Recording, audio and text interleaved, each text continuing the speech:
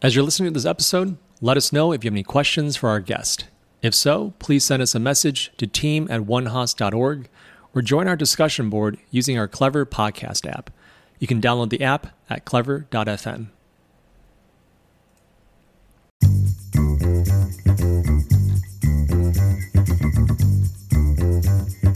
Welcome to the One Hoss Alumni Podcast.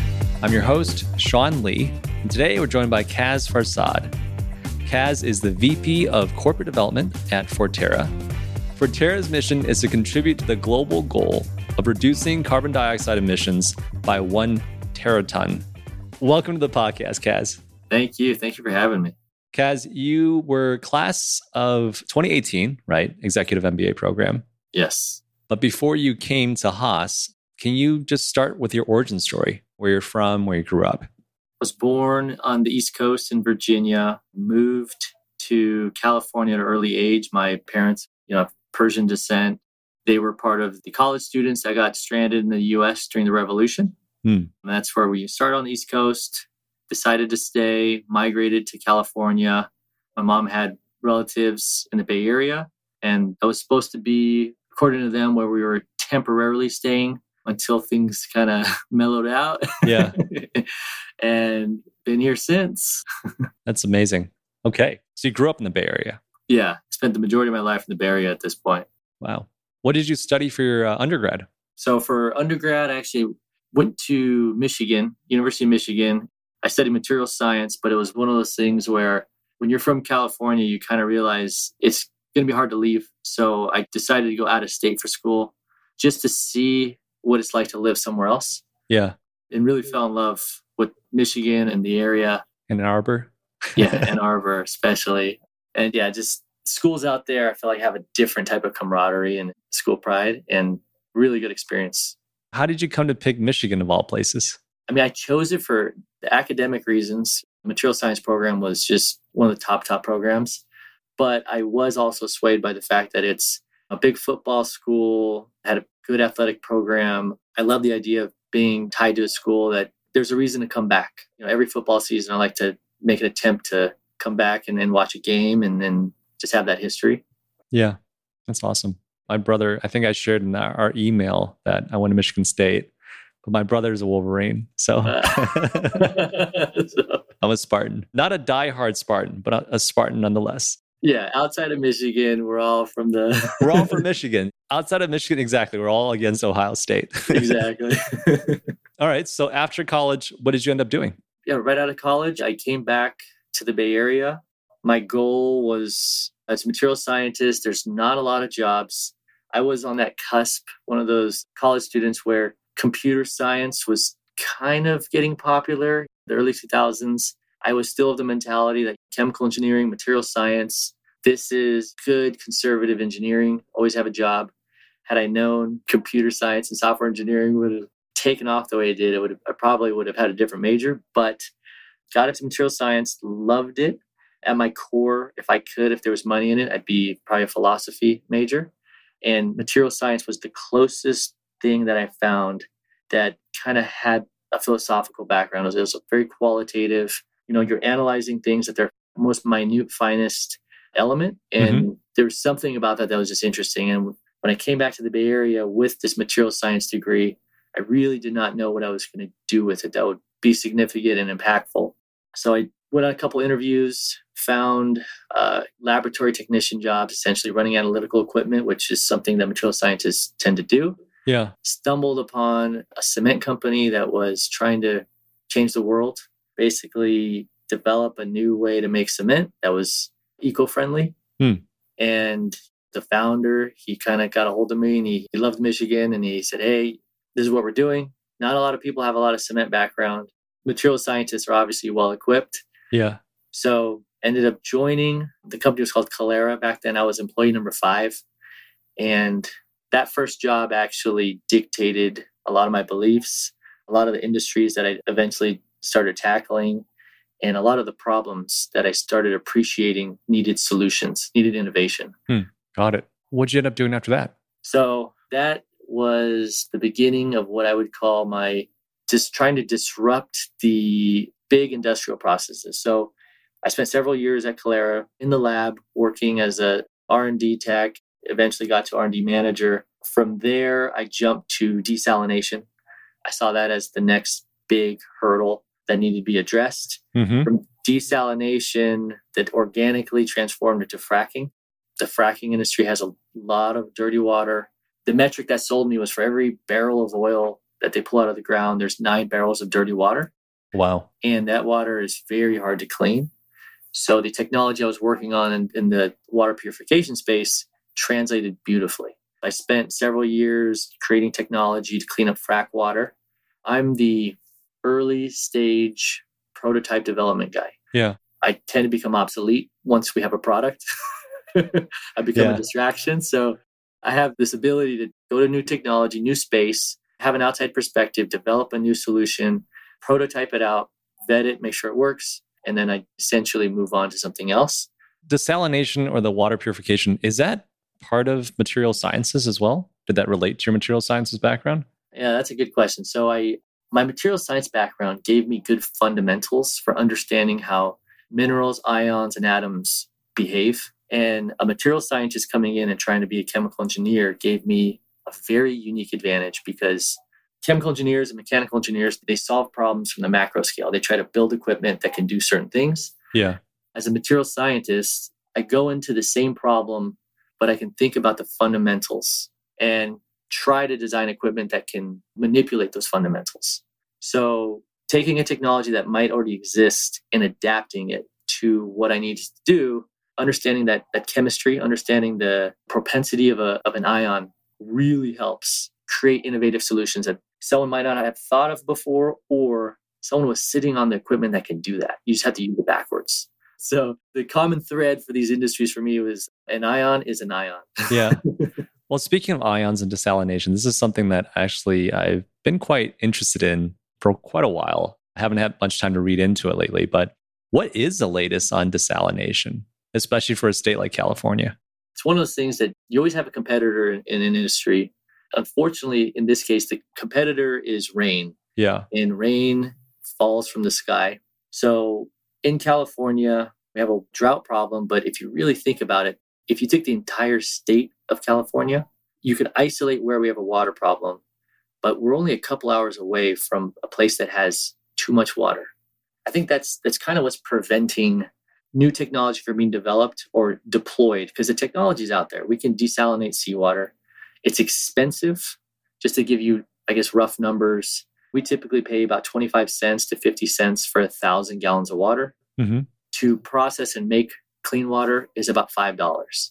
So as badly as we need it, no one's going to pay 10x, especially when it's so cyclical. The demand is so cyclical that someone to make that type of investment, for us to mentally change, to be willing to spend that kind of money, it's not there yet. We're not desperate enough there. The only region in the world who has bit the bullet is the Middle East.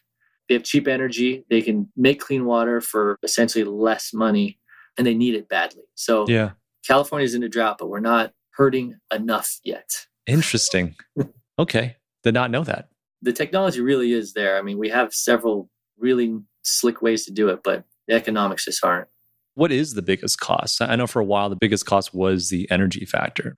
So if you're doing seawater, the technology itself is kind of exotic. You're using these really exotic membranes, and they don't last very long. So it's a very maintenance intense. There's a lot of energy.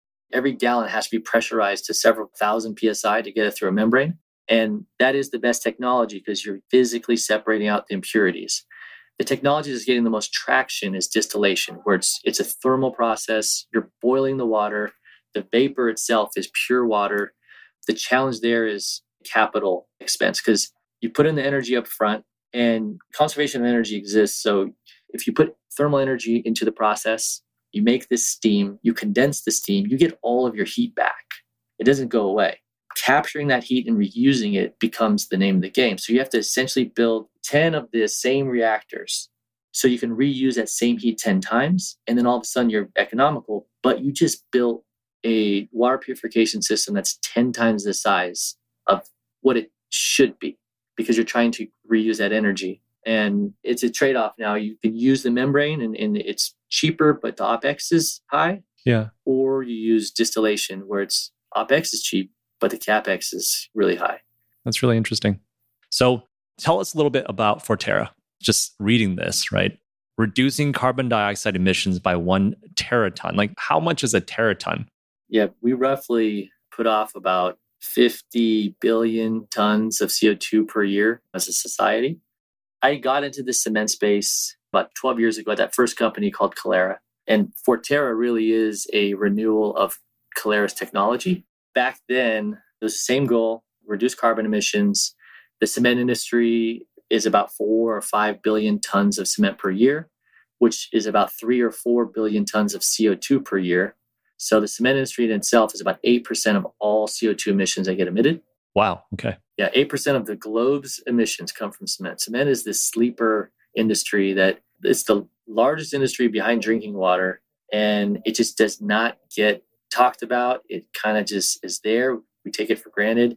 The industry's been doing a fantastic job being as efficient as possible. It's the largest production plant you'll ever see. So their economies of scale, they've maxed out. They've done everything in their power to basically make this powder. 1 ton of cement powder is about $120.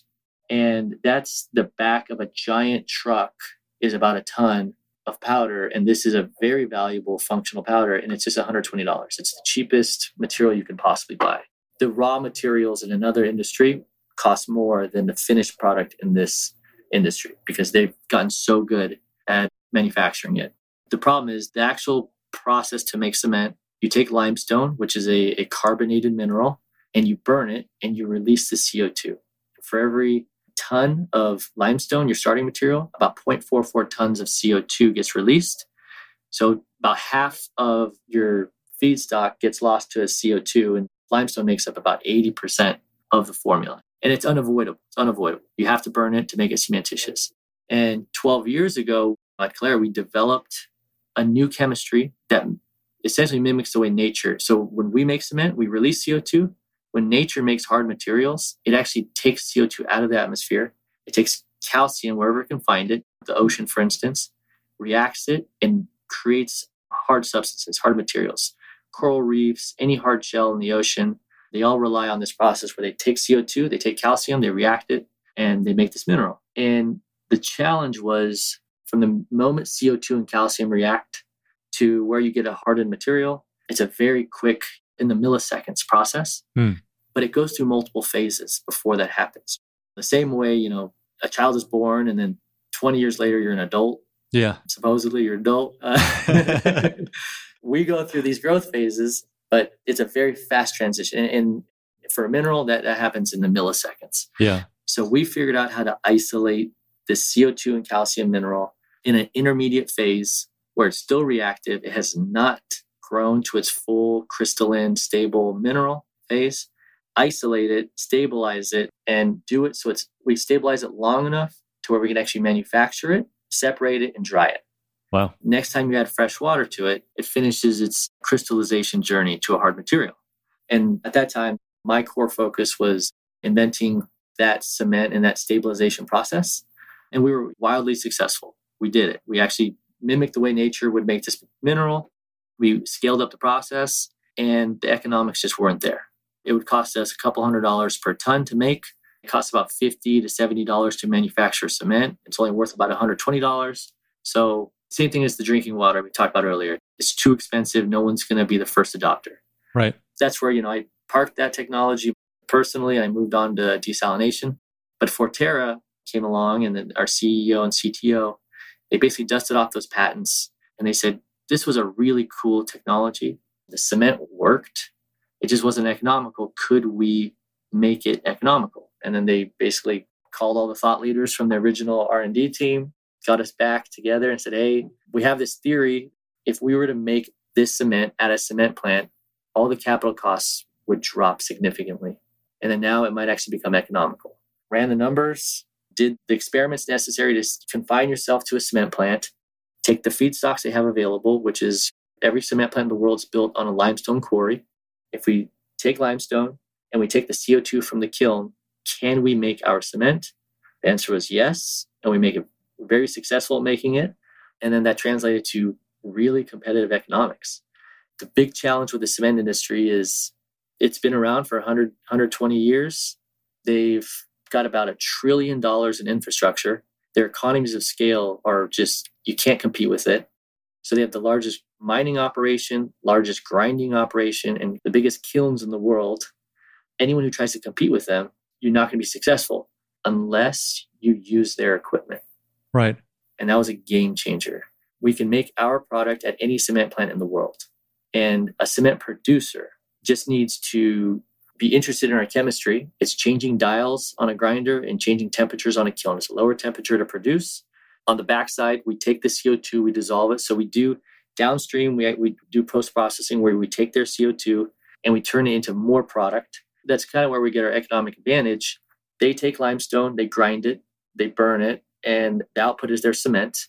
But they lost 44% of the weight of the limestone to CO2. We take limestone, grind it, burn it, but the CO2 comes back and is part of the finished product. So instead of having to mine 2 tons of limestone and grind and calcine, for us, it's just 1 ton. Wow. So half as much processing at a lower temperature, but more importantly, using their equipment. Because you tell somebody that just built a $400 million plant that they've built 50 years ago, it's already been paid off twice, that their equipment's no longer useful for our process, they're not interested. Absolutely. And that's the biggest challenge I've seen in all these industries, because they're all big industries with a lot of investments. When you develop a new technology, it's your operating cost and your CapEx versus just their operating cost. Mm-hmm. That's the real calculation that happens in the background. They already spent the $400 million on the cement plant. If you're coming at them with a new technology, it's CapEx plus OpEx. That has to be more competitive than just their OpEx because it's sunk cost. It's over. Yeah. This is equipment that lasts 50 to 70 years. So you're not going to wait them out. But that's why it was really important to utilize all the infrastructure they had in place, starting from the mine, even through distribution. Our cement, you blend it in with existing cement, it meets regulation, and it goes out the same distribution channel. And that was important too. And you wouldn't notice that our product's even in there, except it's a little bit lighter because our product's white and Portland cement's gray. Yeah. Wow. That's a lot to think about. There should be a class on strategy just taught on that, right? It's how to disrupt industries. Can you get creative where you leverage their existing CapEx? Engineers and scientists think in OpEx, and we make processes more efficient. But a really smart scientist will make a process more efficient using something really expensive, like a membrane or a catalyst. And you're always competing with an industry that's probably just burning things to get to the end product. Whereas in our sustainable goals in the green industry, your goal is to burn the least amount possible. The easiest way to summarize it is there's breaking bonds and there's creating bonds. Sustainability is about creating bonds, molecular bonds, whereas consumption is just breaking bonds. When you burn coal, you're breaking those bonds. There's nothing left. There's no more potential energy left because the bonds have been broken. And when you create energy, you're actually creating a bond that can be broken later. And then trying to find a circular way to do that, where you can create a bond which stores energy and then break a bond which allows you to capture that energy and do it in a cyclical fashion. That's hard, but that is the sustainability. We always talk about the circular loop. As a material scientist, I just think in bonds. Circular loop. Can you create a bond and make a bond? Create a bond with X amount of energy and get that much energy out of it without losing more than you put in. The energy is there. It's can we capture it and utilize it efficiently? Yeah. It's the reason why gasoline has gotten so far. It's so convenient. The energy density of gasoline is really high and it's easy to put in a tank. The tank doesn't have to be pressurized and you can drive around with it pretty safely and you just burn it as you need it. And its energy conversion efficiency is there. It's just hard to compete with. Whereas, batteries like lithium ion got there, but before lithium ion, the energy density just wasn't worth it.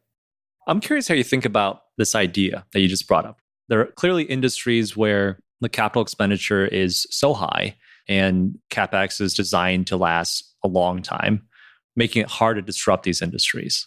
I'm curious to hear how you think about incremental disruption in some ways versus massive disruption. The example I have in mind is obviously, speaking of gasoline, as electric cars. To be honest, I'm a pretty lay person about this. I don't know much about the actual economics of electric cars. Is it truly better? Is it more green than gasoline cars? I don't know. But when we look at things like cement and what you're telling me, is what you guys are trying to do a stopgap to ultimately creating a new type of cement? I'll say for cement, we'll run with the numbers, and this will very easily answer the question. We consume about 5 billion tons per year of cement, and that cement has to come from a mineral, and that mineral has to be something that we have access to. Limestone, it's not a coincidence that every cement plant in the world is built on a limestone quarry. Limestone is one of the most abundant minerals on the planet, and by abundant, it's abundant and accessible. So it's a surface mineral we can actually get to. This industry can only thrive and survive, the cement industry or just the building material industry. Your raw materials have to be as available to meet the demand of that industry. We'll eventually be at 10 billion tons per year consumption, which means we have to have access to 10 billion tons of this mineral. There's no other minerals. There's limestone and there's silicates that are available in this quantity. Most minerals, I'd say just a random mineral, iron chloride or something like that, they're available, but they're in the hundreds of millions. Limestone's in the billions. And we have the supply to last us hundreds of years. But more importantly, the mining operations already exist.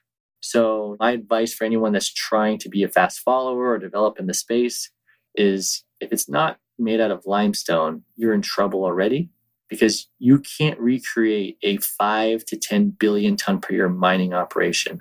The mineral has to exist, and then the actual mining equipment and the rail, it's almost too late.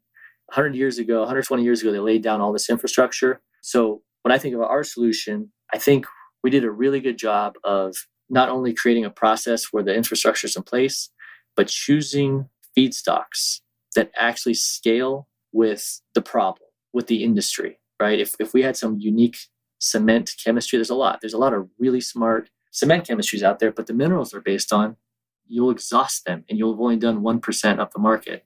Whereas we can actually scale with the size of this industry. And because we don't release CO2, every limestone quarry, their life value just got doubled. Yeah. Originally, we were burning half, and now we've just doubled the life of all the accessible limestone in every quarry. If CO2 was not an issue, and that was not the main driver, our story would be we double our raw material utilization. We are a more effective way to make cement out of limestone because you get twice as much out of it. And that would be enough to tell a story. But CO2 is obviously what's hot right now, and rightfully so. Literally. Yeah. That's really wonderful. I just realized the flaw in my question. And what I was thinking is we have to think about that industry in its totality. The conversation isn't about cement or some other type of cement. It's actually like an improvement within this industry, just like an improvement in the automotive industry as a whole. What it made me think of was there's industries that need to exist and they serve a bigger purpose. Transportation is obviously essential. The way we do it might not be the most efficient way. For myself, I got pulled back into the cement industry, right? I did this 12 years ago. I was in love with the technology and the cement chemistry we developed, but I'd left and I had no intention of coming back because I was tackling what I felt like were more, drinking water and health, or more tangible goals that I felt like I could achieve. Yeah. But cement, you forget that cement literally creates civilizations and it creates society. We build our dams out of cement. We build our roads. The difference between a developing nation and one that's been developed is literally how much cement they've put down. Yeah. And the cheaper cement gets, the better people can build their cities and the built environment around them. So cement should theoretically cost about $300 or $400 a ton, given the next comparable product, but it costs $120. If it gets down to 50 or 60 or even less, the entire world benefits because we now have this material that you can build housing and infrastructure with. There's a direct correlation between how advanced we are and how cheap cement has gotten. Yeah. I would say that the more we can do to bring the price down and make it sustainable, it will grow. It will bring everybody into the future. That's awesome. There's a surprising amount of depth there, and you really don't think about it, and you have to get into the weeds to start appreciating the magnitude of this industry. Yeah. Nobody goes into this thinking, cement is exciting. But once you hear all the facts and the numbers and the impact and the significance, you're like, oh, wow. It makes me wonder. So brand new house, right? Why is my house not cement? Is there a cost reason to it? Is wood cheaper? Literally in California, it's because the earthquakes. Cement cracks. We build our houses out of wood and steel, and that's to allow for these earthquakes, and you kind of want that sway. Yeah. Everywhere else, they do build their homes out of brick or concrete where possible. That makes sense. Yeah, but you go anywhere else in the world, they're using concrete. It's such an easy material to work with. Yeah. I remember living in downtown LA when they retrofitted a bunch of buildings, especially the building that we lived in. It was an office building. They actually hollowed out the middle and had reinforced concrete poured straight down the center, like a huge block of it. So it's still useful. And the reinforced part, it was the key. They put a lot of rebar in the middle. Yeah. That's what's keeping it intact. I see. So there's games to be played there. Does a rebar add to the cost, I imagine? If I were to build my house out of rebar and cement, it probably would cost a lot more than lumber, I imagine. I would say the biggest cost you incur right now is just labor. Lumber just got really expensive lately, but in general, California, we build them out of just wood and sheetrock, but our houses, they're not the best made. Yeah, that's how I feel. Yeah. For the prices that we pay. Yeah, I'm pretty jealous of the all brick houses. Yeah, same here. Anyway, this has been really fun, Kaz. I feel like I learned a lot. Any parting words of wisdom? Was there anything that you wanted to share about Forterra? I know you guys had raised money, and was there anything that you wanted to speak about on the podcast or share? The biggest thing we're trying to do right now is just build awareness around the cement problem, but also the cement opportunity. There's not that many industries in the world that if you do somehow reduce CO2 emissions, it's a big number. Yeah. A lot of people, they do a lot of small things, recycling, and it's all important to do. And if we all do it, it'll add up. But this industry has the ability, a successful adoption of a new chemistry that doesn't release as much CO2. We're talking 5% of the globe's CO2 emissions reduced. And this industry is so good at adopting. When they do adopt a new technology or a new chemistry, they can do it fast. We have all these goals to get to net zero emissions by 2030 or 2050. This is an industry that can do that. Yeah. This is one that in 20 years, they can retrofit every single cement plant in the world. They're just so large. There's about 5,000 or 6,000 cement plants, which is not a big number, right? Yeah. Cars, we're trying to put a battery in hundreds of millions of cars. That's a different type of challenge. Yeah. It's 5,000 point sources, 6,000 point sources. Let's change the chemistry, and it'll be about 5% reduction in CO2 globally. One fact that I always like to talk about, a CO2 molecule that leaves an exhaust pipe in, let's say, China, within a day or two, it's in California. So this is not it's not a local problem. It's not a local problem. It's a global problem. And the rest of the world operates on economics. You have the progressive areas in countries and in regions, and they're bearing the brunt of trying to reduce CO2 emissions. But it's because they know this is not a local problem. It's a global problem.